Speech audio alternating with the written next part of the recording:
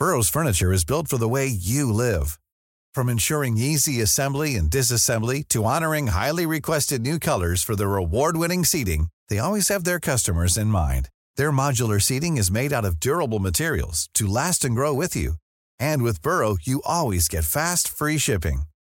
Get up to 60% off during Burrow's Memorial Day sale at burrow.com/ACAST. That's burrow.com/ACAST. burrow.com/ACAST.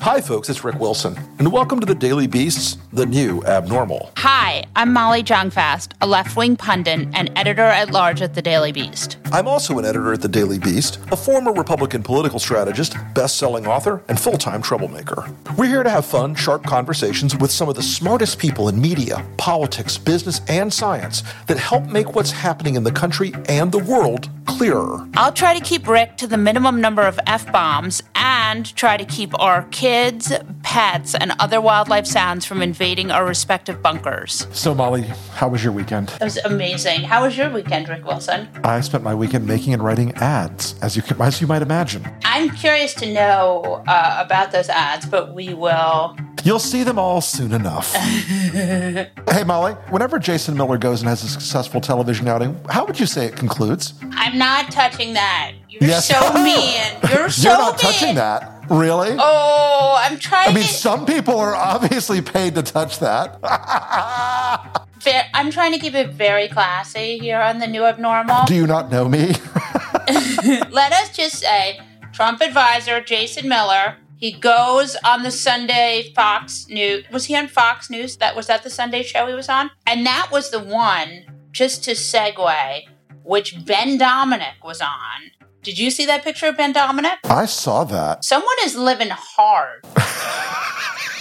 As a guy who doesn't sleep a lot and who works basically 20 hours a day right now and doesn't ever take time off, I feel pretty rough around the edges, but damn, son. I mean, he is 38 years old, okay? I'm no fan of the Federalist, but part of me is like, get him a massage or something. I mean, he does not look good. I think Jason Miller may have a recommendation on that. Oh, I set you up again. I apologize to our listening audience for that. So Jason Miller asked 3 times whether the Trump administration or campaign would accept foreign assistance in this election, and 3 times he did not say no. Did you say that Jason accepted foreign assistance with his erection? Oh, jeez. Oh, election, you monster. This is a family show. I have you now, Trebek. I mean, Jesus Christ. Well, the obvious answer is the obvious answer. These people would take, if zombie bin Laden came back from the grave and said, I will prove Joe Biden's son was once in Al-Qaeda, you completely made up bullshit, they'll take anything they can get. They are desperate for an August, September, October, or even November surprise at this point to break the cycle of an election that is going down the crapper for Donald Trump. Yeah, I mean, but it's interesting because I was thinking about earlier on, they asked Bill Barr the same question. It was a House hearing, and I can't remember who it was who asked him, a man, but he said, will you not take foreign assistance? And it took Bill Barr like 3 times to say yes. You could see the gears going bleep, bleep, bleep, bloop, bloop, bloop in Bill Barr's. What do you mean by foreign assistance? And by foreign, do you mean by... Yeah, right. Right. I mean, so I did think it was interesting that they're really going to take whatever they can get. And Trump has, shockingly, Susan Collins, who said that Trump would learn his lesson. Trump is not learning his lesson. Poor Susan Collins. I'm off her Christmas card list now. You probably are. Yes. I am. I'm sure of it. Look, the idea that Donald Trump's campaign would once again joyously welcome the assistance, if it is what you say it is, I love it, especially later in the summer. This should surprise absolutely no one. But it is interesting to me that it's scary because he could win this way. Well, look, the fact is Donald Trump is not out of this fight, okay? His polling is sliding downward. He's having a bad set of runs. But this is still a campaign based on the Electoral College map. And if Democrats take things for granted or do things that are not smart politically, there is still a possibility that this guy could turn this race in a direction they don't want it to go. It will be so... I mean, can you imagine what a second term of Trumpism would look like? Well, I'm going to call my cousin down in Uruguay and make sure I've got my escape plan in place. And of course, now some Trumper is going to hear this interview and go, well, if you don't like this country, you can just go ahead and leave it. I'll pay for your ticket. And they're the same ones right now who are screaming that if Joe Biden's president, it's obviously going to immediately sink into full communism. Yeah, it's bizarre. I mean, the idea that Joe Biden is a radical leftist. Trump pulled ad spending and is going on destroying the legitimacy of the election. Has he really pulled ad spending? They have pulled down their ad spending in 6 of their general election target states. And look, I know there are a lot of conspiracies floating around that's like some sort of strategic mojo. It's not. This is a campaign in a full-scale shit show panic. Their campaign is internally, I mean, since Brad Parscale was removed, you're welcome, and Bill Stepien has been the temporary acting adjunct sort of pseudo-campaign manager. Did you watch him today on Fox News? He's very determined to come across as calm and in control. He looked like he was crying. Yeah, this is not the look and feel Donald Trump wants to see on his TV. He wants to see the dickish performative fighter, shut up, lib! And instead, he got Bill Stepien, who looked a little bit like somebody in middle school who got his lunch money stolen. But he was trying to seem serious. But the problem for Stepien is he better hire a food taster because Jason Miller is absolutely trying to fuck him over and get him out of there. Jason's on the play for the big job. He's shanking Stepien behind his back every day. Can you imagine Jason Miller? I mean, what would that even look like? Well, Jason Miller would run the Steve Bannon playbook, a guy who he is in business with, by the way. Let's not forget, Jason Miller and Steve Bannon have this radio program they do together. It would look like this. Wait, what is their radio program? The War Room. Oh, it's Steve Bannon's War Room. But so Miller and Bannon have this podcast or radio show, whatever it is they do, whatever their streaming program is. Steve Bannon and Jason Miller's OnlyFans page. It's hot. Disturbing. But Rick Wilson, since you actually know about ad spending, what is going on here?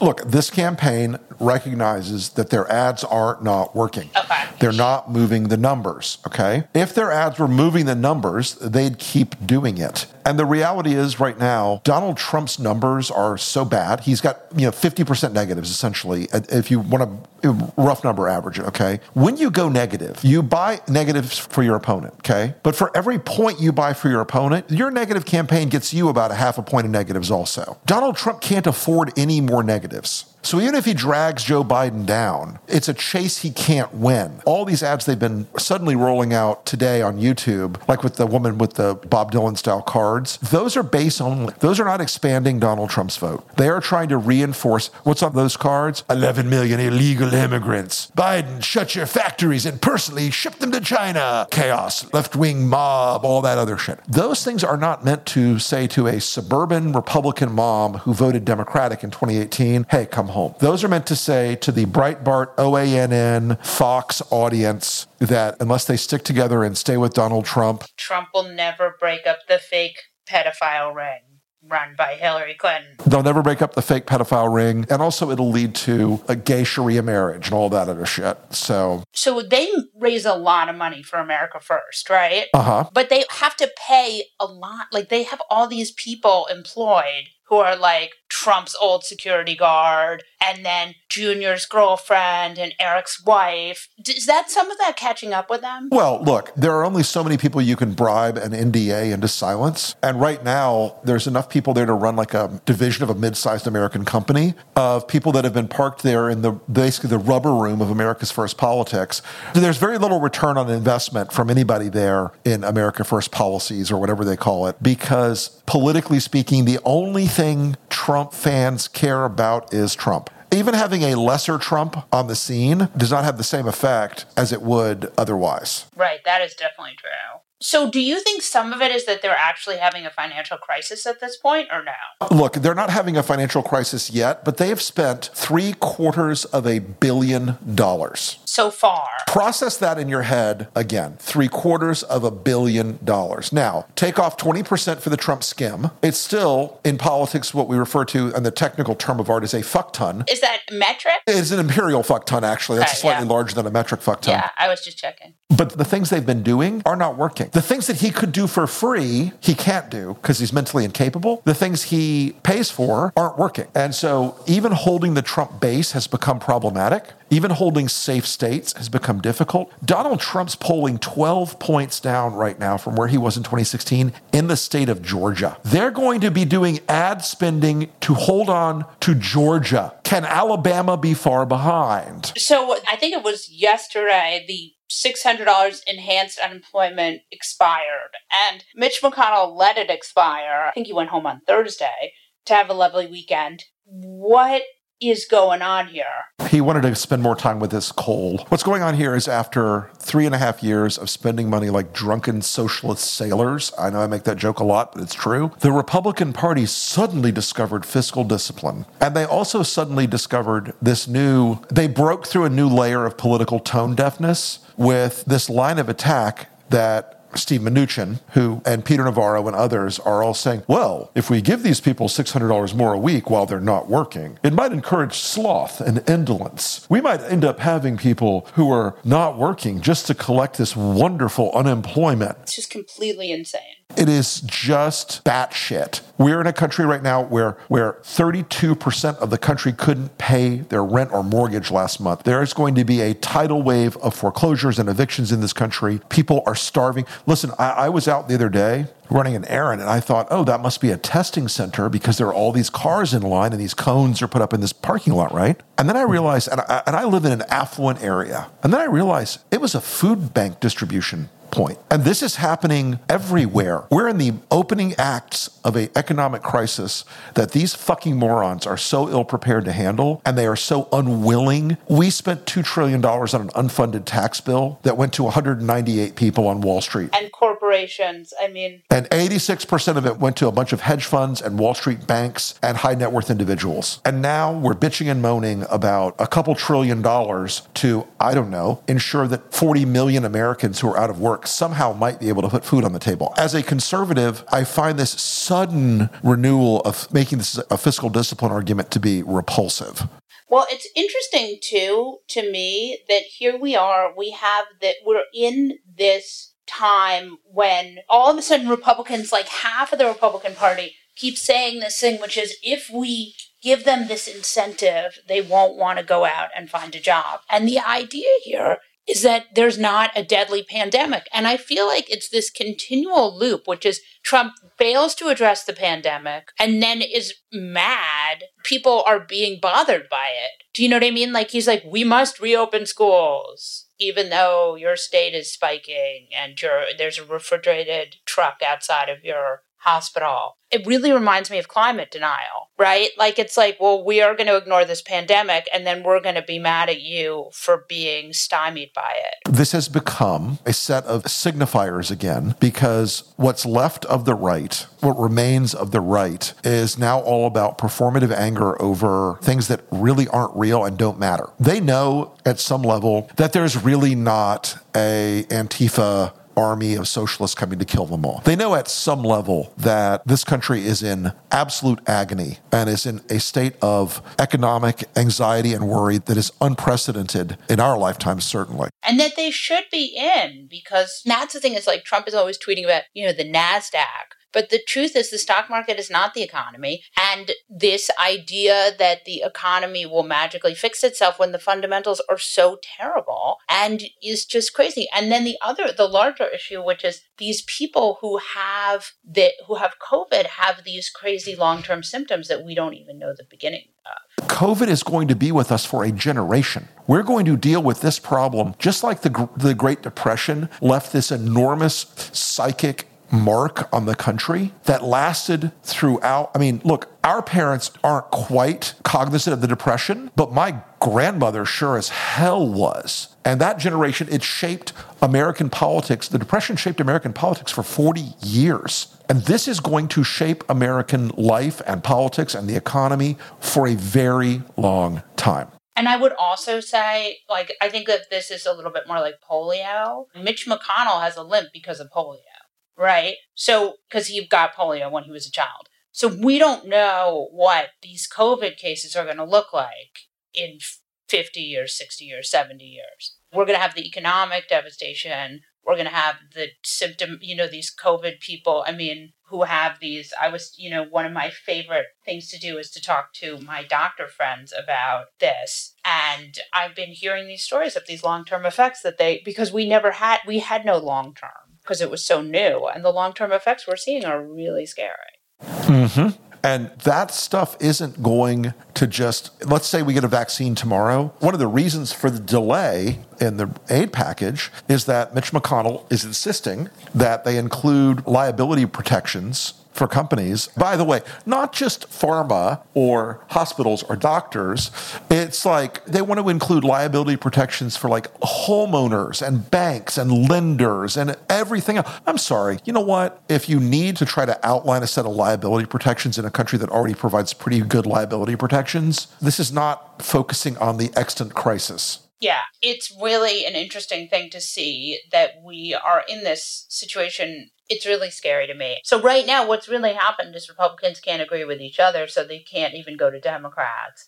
Right. And I will tell you the difference between the Republicans who are running for re-election this year and the ones who aren't is very much a hot line. Where Rand Paul and Ted Cruz can be out bitching and moaning about everything. I can't believe these libtards are demanding more of that money of ours. The ones that are running for re-election are absolutely mortified, and they want this done tomorrow. They wanted it done yesterday. Can I ask you, Mitch McConnell, I read something on Friday where Mitch McConnell said that he gave certain Republicans who are running for office permission to start distancing themselves from Trump. Did you read that in Politico? Too late.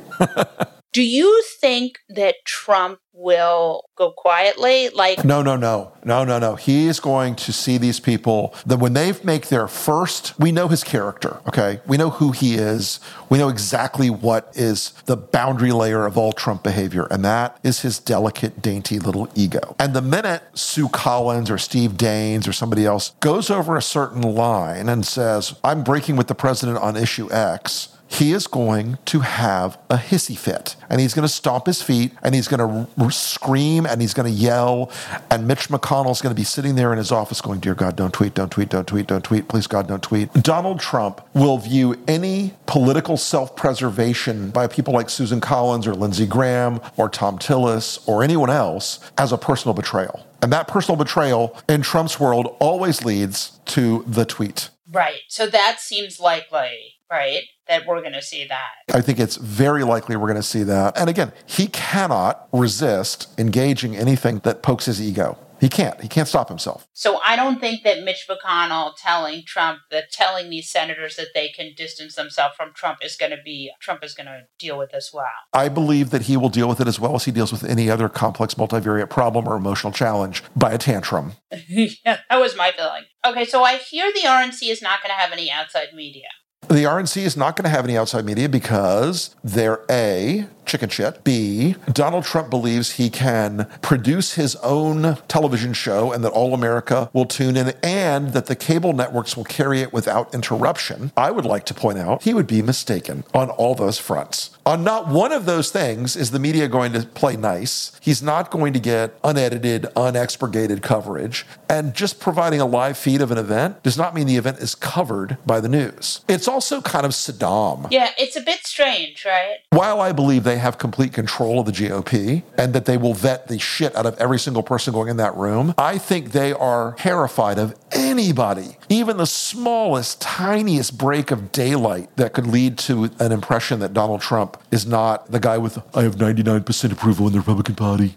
Right. No, I agree. And I think it's fascinating. But I also wonder, will Trump go along with not having media there? I mean, Trump loves media. That's the thing. Trump listeners, if you're tuning in today, don't forget, the number one thing Donald Trump cares about more than anything else in the media world is how he's covered in the New York Times. That's what he cares about. Attention Trumpers, Donald Trump's performative BS. He really is obsessed with the New York Times. About the media being the enemy of the people. He's feeding you chum. Donald Trump loves the media. He doesn't exist without the media. As I said the other day, he's Chauncey Gardner without the media. He obsesses about how he sounds and looks and is covered in the New York Times more than anything else. So he will not like it. He will not like it at all. Yeah, I think that's right. Padma Lakshmi is an American author, activist, model, and television host. Her show Taste the Nation is now out on Hulu. Well, Padma, first off, thank you so much for being on with us today. You are a combination of two of the things that I love the most, the intersection of food and politics and life all at one time. So thank you very much for being with us today. Thanks for having me. It's great to be on your show. It's pretty new, right? Your new abnormal. It's pretty new. And you've got a pretty new show also. Can you tell us something about that? Sure. I have a new series on Hulu called Taste the Nation. I go to 10 different communities around the country, 10 different immigrant enclaves in 10 cities, and I just explore the community through the food. And the idea is to look at immigration around the country and through these people's stories and use them to illustrate certain aspect of immigration or ask some questions or, just in many cases, just illuminate what life is like for these people living in our country, often as our neighbors, but that we seldom hear from firsthand. Sure. So tell us some of the places you went or you've been for the first season. We went to Las Vegas to interview some Thai immigrants who'd been there since the 70s because of the Vietnam War. Oh, wow.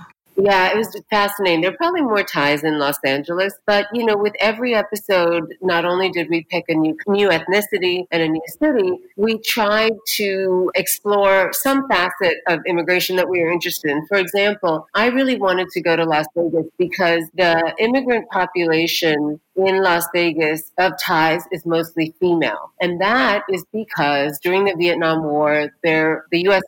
had a base in Chiang Mai, and a lot of these GIs married Thai women and brought them over, and they have all now, a lot of them, have settled near Nellis Air Force Base in Vegas. And so that allowed me to explore the heritage and history of Americans having a tradition of welcoming others into our families and into our homes. We also go to Hawaii to do Japanese Americans in Hawaii. And I think that episode really allows you to see how two cultures who both are very open and both benefit each other can fluidly make a third culture in Hawaii. It's very difficult to distinguish what is uniquely Japanese sometimes and uniquely indigenous Hawaiian culture because they're both island cultures, they're both based on fishing, but the Japanese have done so much to revolutionize the fishing industry in Hawaii. And so that's sort of a happy story that we tell at the end. But there are some harder ones that, we start out with an episode in El Paso to talk about the family separation issue. We talk about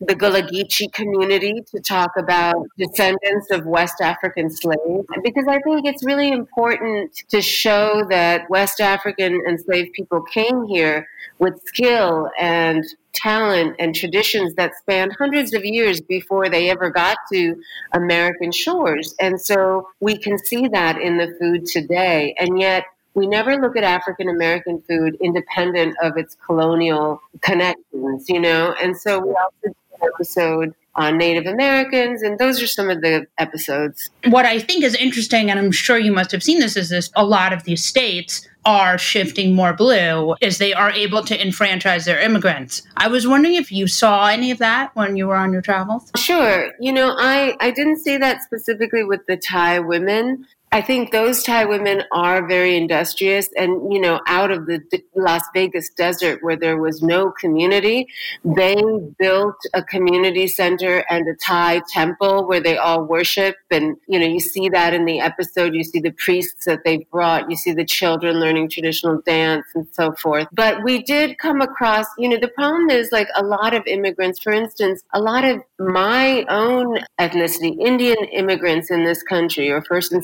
second generation immigrants, they don't vote. For instance, I think in Houston, only 20% of Indian Americans voted in the last election. And I think that it's very important for us to remember that our vote does count. I think there's a psychology that, I'm generalizing now, of course, but there is something to a psychology of keep your head down, don't complain, and just do your work and build a little niche for your own family that's safe and prosperous and don't make waves. I know for a fact that that was the case with my family, and so many of the immigrants that I talk to have felt that way. You know, there's this tacit belief, and it's reinforced in a million different ways, that we are American. We pay taxes, we contribute to the society, we send our kids to school, whatever, but we are not as American because the white America makes that clear in the billboards, in the newspapers, in the TV shows, all of it. And, you know, for most of us, we're just happy that we get a second chance to build a new life in this country. I think you see that galvanization in the generation that comes after the first generation. And so people, you know, you see it now with the squad in the House and, you know, like all of Ilhan and AOC and, you know, different people like that. You see the next generation who's born and brought up here and really internalize the, hey, wait a minute, my rights are important. You know, internalize that ethos of American freedom and American individuality. But that is something that we don't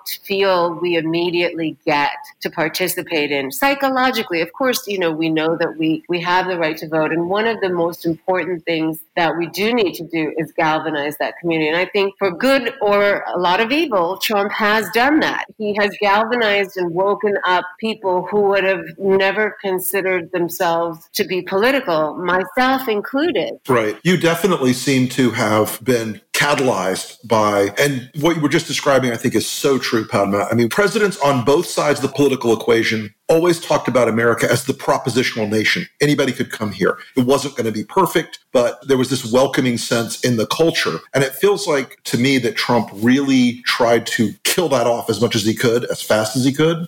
Definitely. And that now it's become something that has, I think there's been a blowback. Maybe you agree with this. I don't know. I think there's been a blowback against that sense of, no, this is merely going to be the white ethno state that some of his advisors like Steve Bannon fantasize about. Yeah, I mean, I totally agree. Yes, he has catalyzed me. And, you know, what he's also done is squandered a lot of goodwill that America has gained because of this ethos that you're saying, that no matter what America's foreign policy has been in any given decade, and there's 17 more hours we could talk about just that, America always occupied a slightly higher moral ground because of their openness, because of this fact that, you know, unlike most countries, it didn't matter what class you were in, what religion you were in, where your parents were from, or what your last name was. If you came here, you rolled up your sleeves and you worked as hard as you could. You two had an equal shot. You had equal opportunity at that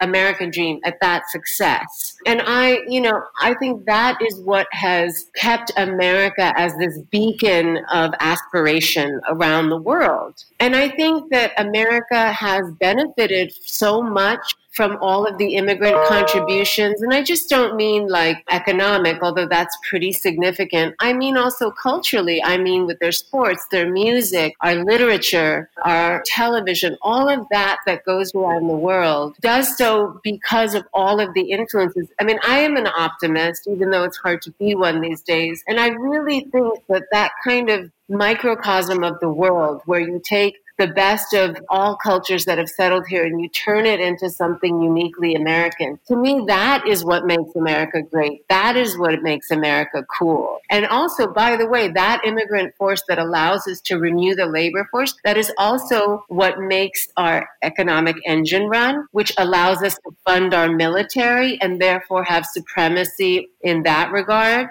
So this idea of immigration being a bad thing is really, then you'd have to erase all of the accomplishments of America in the last 100 years. Can you tell us a little bit about your immigrant story, just for people who don't totally know? Sure. I came here when I was 4 years old. My mother had an arranged marriage in India, which was very turbulent and difficult. She took the decision to divorce my father when I was 2. And, you know, at that time in the 70s, much like, by the way, now in a lot of India still, we lived in the South, a very conservative Brahmin middle class people. And it would have been very hard. She would have had this invisible scarlet letter on her chest everywhere she went. And so she had studied to be a nurse. And so she took the decision to create a new life for us and strike out here in America. And at that time, there was a real shortage of medical professionals, doctors and trained nurses. And so America was giving really lucrative visas to anybody who wanted to come and had this knowledge. And so that's why today you see all these hospitals with doctors' rosters that look like an Indian phone book. It's like after 2000, the tech boom also gave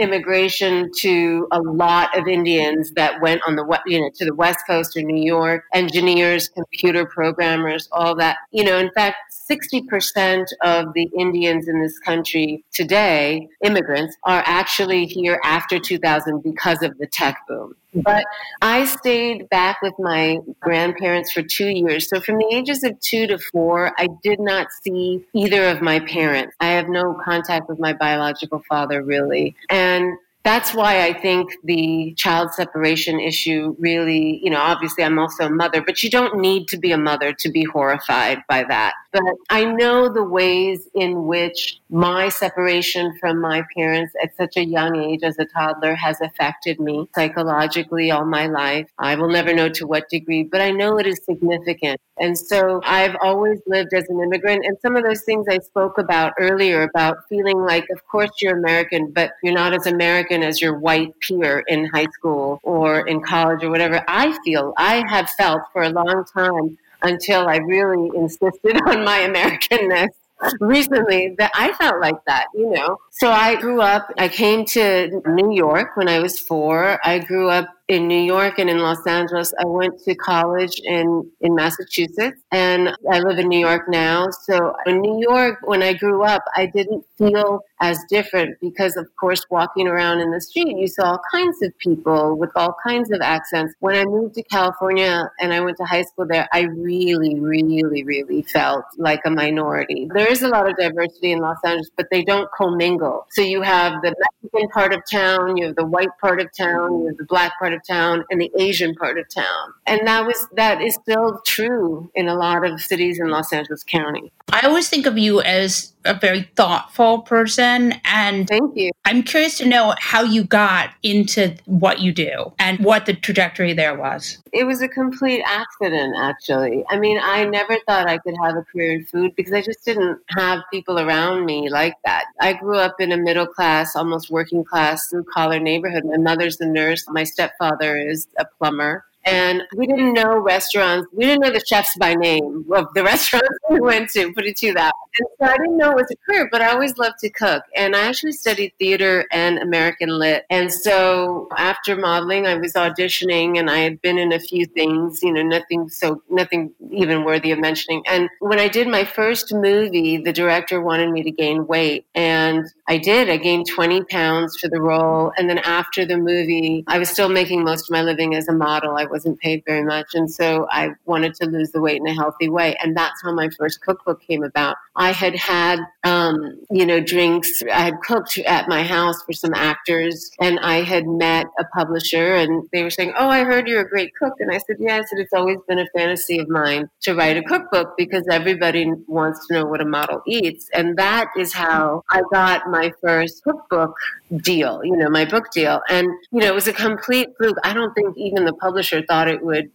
be very serious, but it was a marketing hook for them, I guess. And then it did well, and it won a prize in Versailles, France. And I went on the Food Network a couple of times, and then they offered me a development deal for a show. And I wasn't in a position to say no. So I said, yeah. It was one of those things where you're like, okay, I'll do this. Okay. I had a show on the Food Network. It was a sort of stand and stir cooking show called Padma's Passport. It was only on for one season. You just used a term of art I've never heard before, stand and stir. I mean, it instantly is clear what it is, but I just wanted to say, I'm glad I learned a new phrase just now.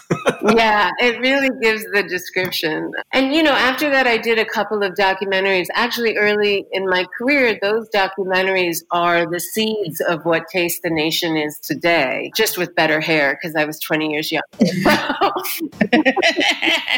look at those episodes now, and I'm like, God, who is the overzealous hair person on this? I was doing then what I'm doing now. I'm just much more forceful in my arguments or what I present. present, because I do think that food is a great way in to look at a culture. And I wanted this show to be political. Honestly, the food for me is just an excuse to have a political show, because I knew that if I said, hey, I want to do my own version of Face the Nation, no one was going to greenlight that show. I just give them a spoonful of food with, a tablespoon of politics right behind it. I came of age at the time of Kate Moss, and so there was this idea that women need to be skinny, skinny, skinny. You happen to be quite skinny, but for you to be a model, do you find yourself thrown into this like women, food, body stuff in a way? Totally. I mean, I think that again was part of the novelty and why I had any name recognition at all. I can't tell you how many times people would be like, oh, do models eat? And I'd be like, no, they just live on cigarettes and cocaine. What do you think? Of course.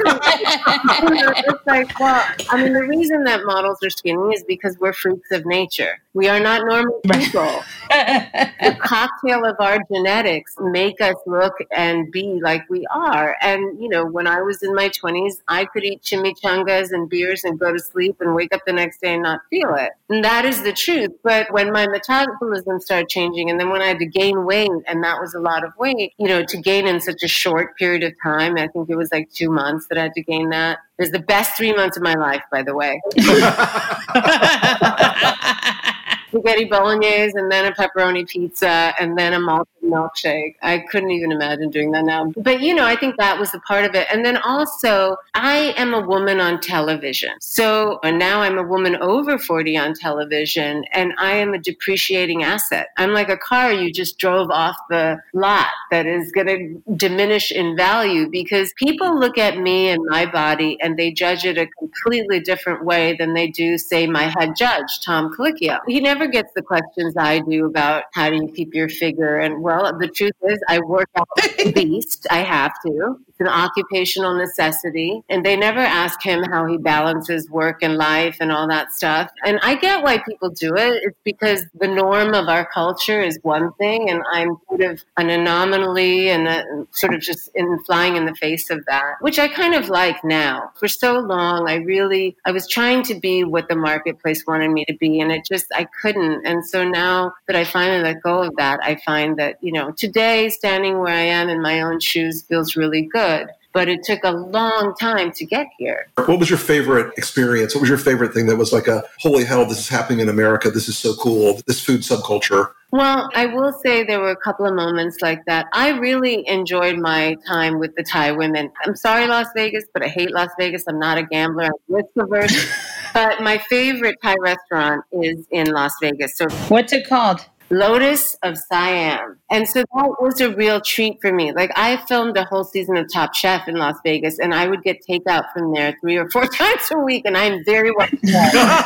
But I will say another moment where I literally was like, holy shit, I can't believe I'm doing this, was when I was on the San Carlos Reservation in Arizona with a woman named Twyla Casador, who is this amazing seed carrier. That's what they call her. And she has taken up the task of cataloging all the flora and fauna in the Sonoran Desert, because all of this information, and it's quite substantial, that Native Americans have is passed down orally usually. And so a lot of it is getting lost. So she took me through this desert, and all I saw was this beautiful, breathtaking desert, this Wile E. Coyote desert. But seeing it with her eyes, she taught me how to forage for wild onions, and I'll never forget how to look for them. She taught me how to eat cactus fruit and season it without salt, but with sumac and agave. And she really taught me how to live off the land. I ate a pack rat. I know that sounds crazy. I've eaten a lot of weird stuff in my life, but that probably takes the cake. That is amazing. And I've just never been on a Native American reservation before. And I think more Americans need to do that. I just feel like all these lawmakers who are just sitting on immigration policy in Washington, it should be mandatory that they go and embed themselves for a week, just like I did in El Paso or on the border, to live and see down there how their policies affect people on the ground, because it's a different story when you're there. It's funny because I was in New Mexico last summer and I went to 2 different reservations, and and like ate the food and went to the churches, and it was amazing. I mean, it's so culturally different. It was, and the reservations were so different from each other. It was amazing. Totally, because they also like what grows is different. They're like different, completely different people. They have different customs, different stories, different ways of dress, and I think like that's why I wanted to do this show. Like I knew when we pitched the show, I knew I wanted to do an episode on Gullah Geechee cuisine. And I knew I wanted to do an episode on Native Americans, because if I was going to talk and opine about what American food actually is, I had to go see what was here before any European colonist came and sort of contaminated the natural food of this land. And so that was the thinking behind going there. But once I was there, there's such a depth, and it's a strange kind of groundedness that I felt emanating from all the people I met on the reservation. And I think there's incredible value to that. I never learned about this. I'm a product of the American school system. I should have. I should have. It's true. Because it's interesting. It's really interesting as part of our heritage. And again, I think all this stuff is cool. Like, I'm a history nerd and I'm a food nerd. So I just created this show to play to all of my interests. Well, that's really cool. Burrow is a furniture company known for timeless design and thoughtful construction and free shipping. And that extends to their outdoor collection. Their outdoor furniture is built to withstand the elements, featuring rust-proof stainless steel hardware, weather-ready teak, and quick-dry foam cushions. For Memorial Day, get 15% off your Burrow purchase at burrow.com/ACAST and up to 25% off outdoor. That's up to 25% off outdoor furniture at burrow.com/ACAST.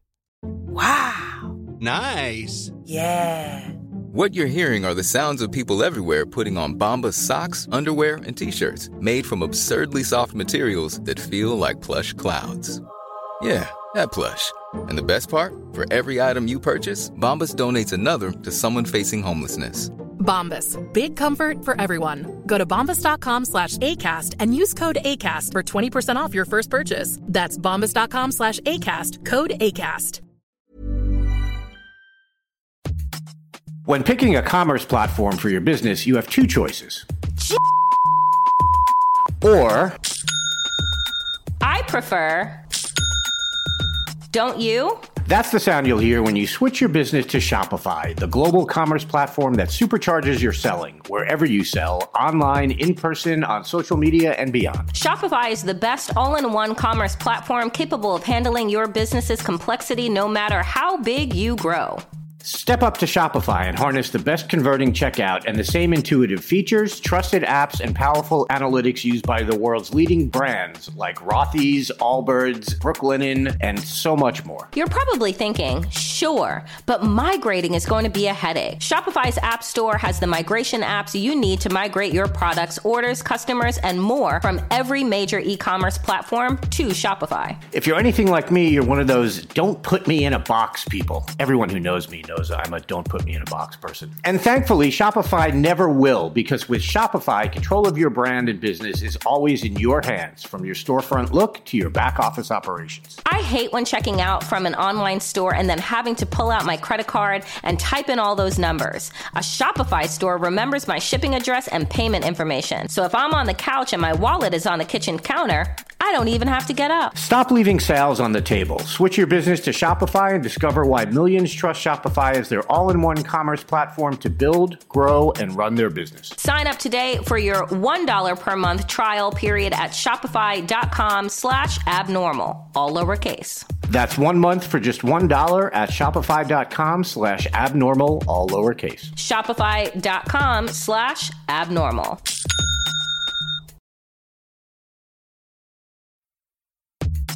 Before we get into things today, we have a fun little treat rolling out soon. There are so many insane things happening in the world right now, and 2 episodes each week just aren't enough to cover it all. So, The New Abnormal is going to start releasing a limited run series of bonus interviews over the next few weeks for Beast Inside members only. Starting in August, we'll release a new one each Sunday. But listen carefully, only Beast Inside members will have access to these. So head over to newabnormal.thedailybeast.com to become a Beast Inside member. That's newabnormal.thedailybeast.com. We promise it'll be worth it.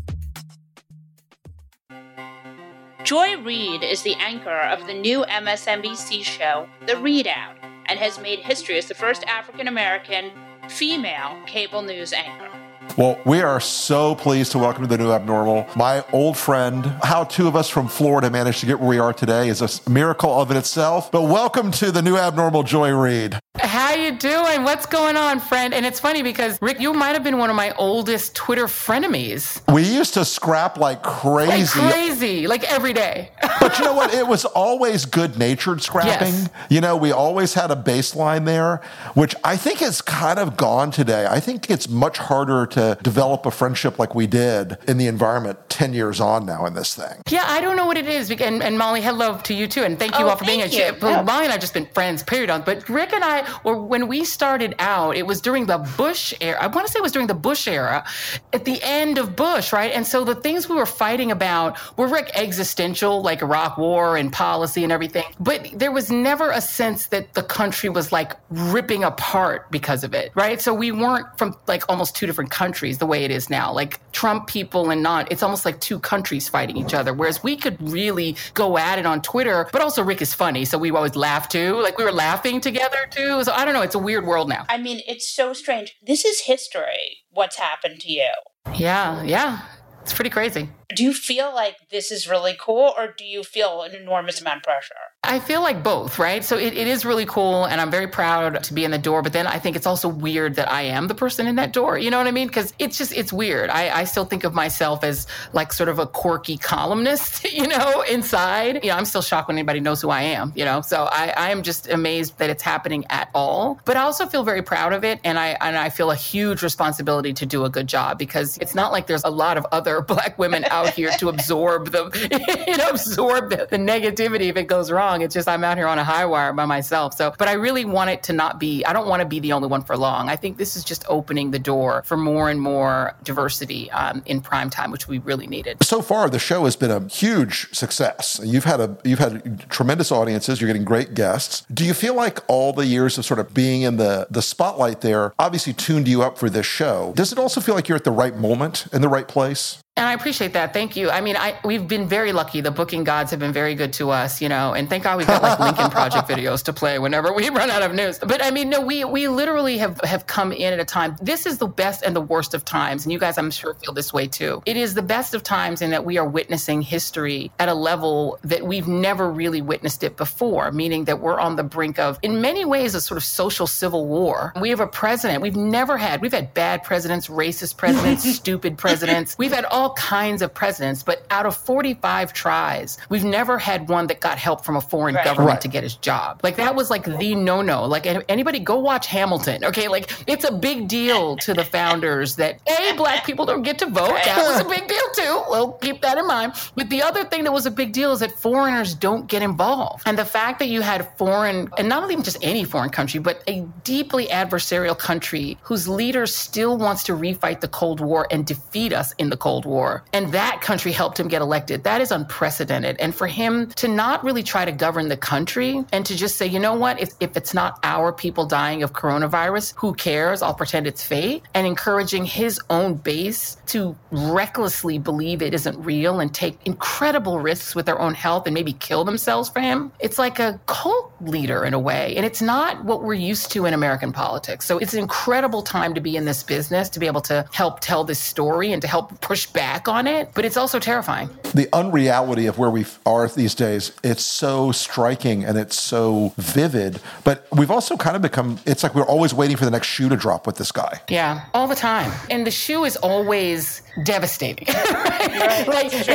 Today we're back to Trump pushing again for people to take hydroxychloroquine. And the only reason I know what that is my father was Congolese. And so he would get malaria like twice a year. He was constantly getting malaria. And he would call and we'd like, how you doing? He would call us, he barely ever called, but he would call like maybe once a year and we'd say, how you doing? The first or second thing would be, I got malaria again. So hydroxychloroquine is what you take when you get malaria. It isn't a drug that Trump made up, but it's not for that. It's not for this. Right, and it doesn't work particularly well. And it'll kill you. I mean, actually, it's quite dangerous, and as he got older, taking this drug got riskier and riskier for his heart health. And he ultimately died of heart attack. I'm not saying because of that drug, but it isn't like the thing you want to be taking just as a prophylactic. Yeah. Though Louis Louis Gohmert claims to be taking it as a prophylactic, even though he has no symptoms. But Louis Gohmert is the dumbest man in Congress. Yeah. And that is a high bar, but Louis Gohmert is the dumbest man in Congress.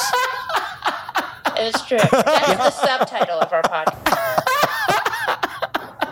Can we talk about your weekend show? You're testing out anchors for that? So what's happening is the network is keeping the name AM Joy for now until they find a new show and replace it. And they're trying different people out. So Tiffany Cross has done a couple weekends. She was great. She's brilliant. I mean, Tiffany Cross, the first time I had her on the air, and a friend of ours, one of our producers said, I know this young woman, you've got to give her a shot. She's really brilliant. She hasn't been on TV, but you should book her because she's a great political analyst. As soon as I saw her on, I thought, I will never stop booking this girl. She's so brilliant. And she can sort of toggle between pop culture and politics in a way that I think especially for a younger audience is really important. So she's brilliant. Jonathan Capehart, my buddy and pal, who's been the fill-in for AM Joy for almost the whole 4 years, he got a shot. And other people are gonna jump in and then they'll I guess play Survivor and figure out who wins.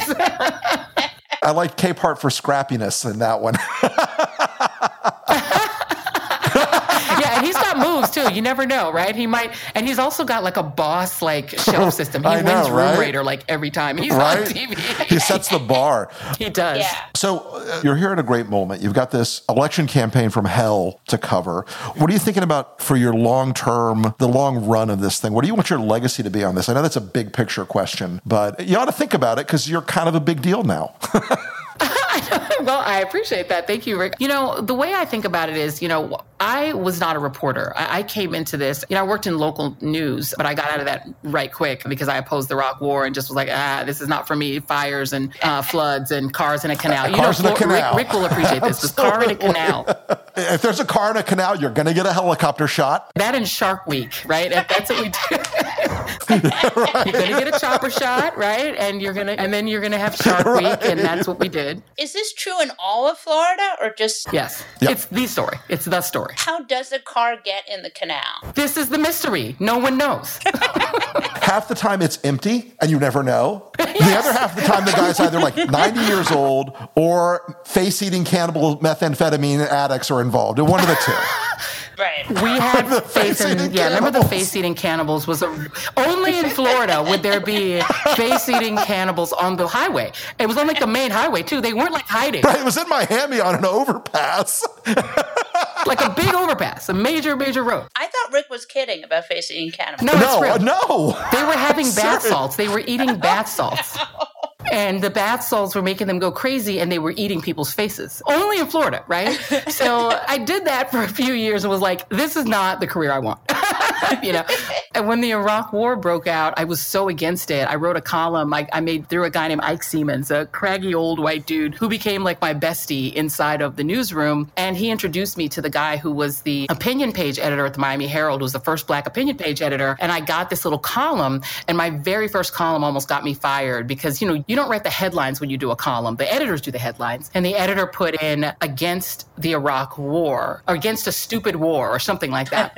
Also put my work email address on it instead of my personal email. So I got marched in by my boss and almost fired. What I took away from that was that I really should get out of the local news business because I just was against the war. I didn't like the way we were covering it. I didn't like the way the media in general, from the New York Times on down, was covering the war. I thought it was too rah-rah. So I quit, and I ended up working on this campaign to try to defeat George W. Bush. We lost, and it just went round and round till I ended up on the Obama campaign. But I say that, long story short, to say that for me, the business has been my goal wasn't to be a reporter. And the first time I actually became a reporter was when I was at the Griot, long down the road, and I ended up working at the Griot that was part of NBC News at the time. And I went down and I covered the Trayvon Martin story. And it was the first time I'd actually been a reporter. And that story shook me to my core. This kid was my children's age. He grew up in the town next door to my town in South Florida. He rode horses. Like, he was a good kid who wanted to be a pilot. And I had covered the pilot program that he was in where they were learning to fly. And that was his dream. So this was like a kid I knew, a suburban little black kid. And so to me, what I want long-term for this show is that story, which was the first Black Lives Matter story, that's where the term Black Lives Matter story started with him, is that, let's say Biden wins. It's not as if all that's happening in the streets is going to end. It's just going to be his problem. And it's not like coronavirus is going to dry up. It's going to be his problem. All of these issues, police violence, all of this stuff is going to fall on the person who's actually president. And Trump doesn't want to be president. So that means Biden gets all of this in his lap. And I think you guys, myself, all of us are going to then be sorting through the mess. And it could be for 4 years. So I think there's been a paradigm shift, but I'm not sure. Do you think that what has recently happened with Black Lives Matter will really be able to shift things? Yes. And the reason I say that is that after Trayvon Martin was killed, you had President Obama say Trayvon could have been me and lost basically half his white support, right? And he got reelected with, 5 million votes instead of 10 because of that, right? You fast forward to George Floyd, 30 days after this man was killed, you had a bill on the floor of the House. That's a different world. And I think police reform and these police unions, I have a lot of friends from Florida that are police officers. My godbrother is a retired NYPD officer. Even they say to me, the culture is changing. The demands are now unstoppable, and these police unions are having to really wrestle with the fact that they're going to lose power and they're going to lose budget. And so I think you're going to see a tremendous change in policing, which will be good for everyone. Here's what we find out. If Black people are being abused by the cops, it's only a matter of time before white women's sons in Portland are being abused by the cops. If they're willing to do it to my kids, trust me, if your kids march in Portland, which is a city with almost no Black people, they're going to get their butts kicked too. And so, we have to change it for everyone. Brink Wilson, do you know what time it is? Fuck that guy! And today, we need to talk about the author of the MAGA Doctrine. Do you know who that is? The MAGA Doctrine? Would that be Matt Gaetz? Would that be wee lad Charlie Kirk? It would be. That lovable scamp. But Charlie Kirk, he's always up to something with his Tea Party USA. Turning Point USA. I'll be honest. They all look the same to me. All mediocre white guys. But, the reality is that this guy, Charlie Kirk, is just a complete... It's interesting because he's very anti-mask, and he actually said on Fox that only the vulnerable with underlying conditions should wear masks. Everyone else should go about their business. And then there's that thing that these Trumpists do where they demand that schools immediately be reopened. The idea of Charlie Kirk and the whole, again, performative dickbaggery of I'm not going to wear a mask because of my freedom. This is something that these guys, look, they lost this fucking battle in May. When everyone had to reopen right away, liberate Wisconsin, blah, blah, blah. They lost this battle. You know why they lost this battle? Because we're here again. The death count is rising and rising and rising. The infection count is rising and rising. These fucking idiots are doing this for clicks. And people are dying because these fucking idiots are doing this for clicks. Well, the founder of Turning Point, the guy who discovered Charlie Kirk, died of coronavirus. He did indeed die of coronavirus. Which I think speaks to the larger issue here, which is could have your founder die of this and still continue. Somebody you give a shit about can die and you still keep going on. That's a sign that you're not just in it for the politics, but there's something almost psychotic about it. And the disconnect is kind of shocking, right? It really is, and it's really remarkable. So, Molly, what happened with Judge Box of Wine and her mask rant this weekend on London, whatever it is? Judge Box of Wine was on a television program, which I guess is a YouTube program, and she said that masks are bad and that they're Marxist and they dehumanize, and she went all anti-mask, which is ironic because about 3 weeks ago, Judge Box was seen in the Hamptons, where she is wont to be, sitting outdoors wearing a mask, and on her phone could see that she had been looking at a picture that Chrissy Teigen had posted of her boobs. Thank you. Now, look, I'm not saying it's unprecedented that any American would look at pictures of Chrissy Teigen's boobs, but Judge Box of Wine would not have been my first call on that, but, So maybe our Fuck That Guy of this week is sort of this combination of Judge Box of Wine and the larger sort of movement of Fox News to completely off the rail. On that note, we'll wrap up this episode of The New Abnormal from the Daily Beast. In future episodes, we'll be talking with smart folks from the Daily Beast and beyond, from media, culture, politics, and science, who will help us understand what's happening to our country and the world. We hope you'll subscribe to us on your favorite podcast app and share the show on social media. We're just getting started and don't want you to miss an episode. If you'd like to follow us on Twitter, I'm Molly Jongfast and he's the Rick Wilson. Thanks so much for listening, and we'll see you again on the next episode.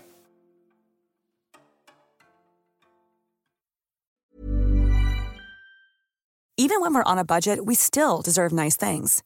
Quince is a place to scoop up stunning high-end goods for 50 to 80% less than similar brands. They have buttery soft cashmere sweaters starting at $50, luxurious Italian leather bags, and so much more. Plus, Quince only works with factories that use safe, ethical, and responsible manufacturing. Get the high-end goods you'll love without the high price tag with Quince. Go to quince.com/style for free shipping and 365-day returns.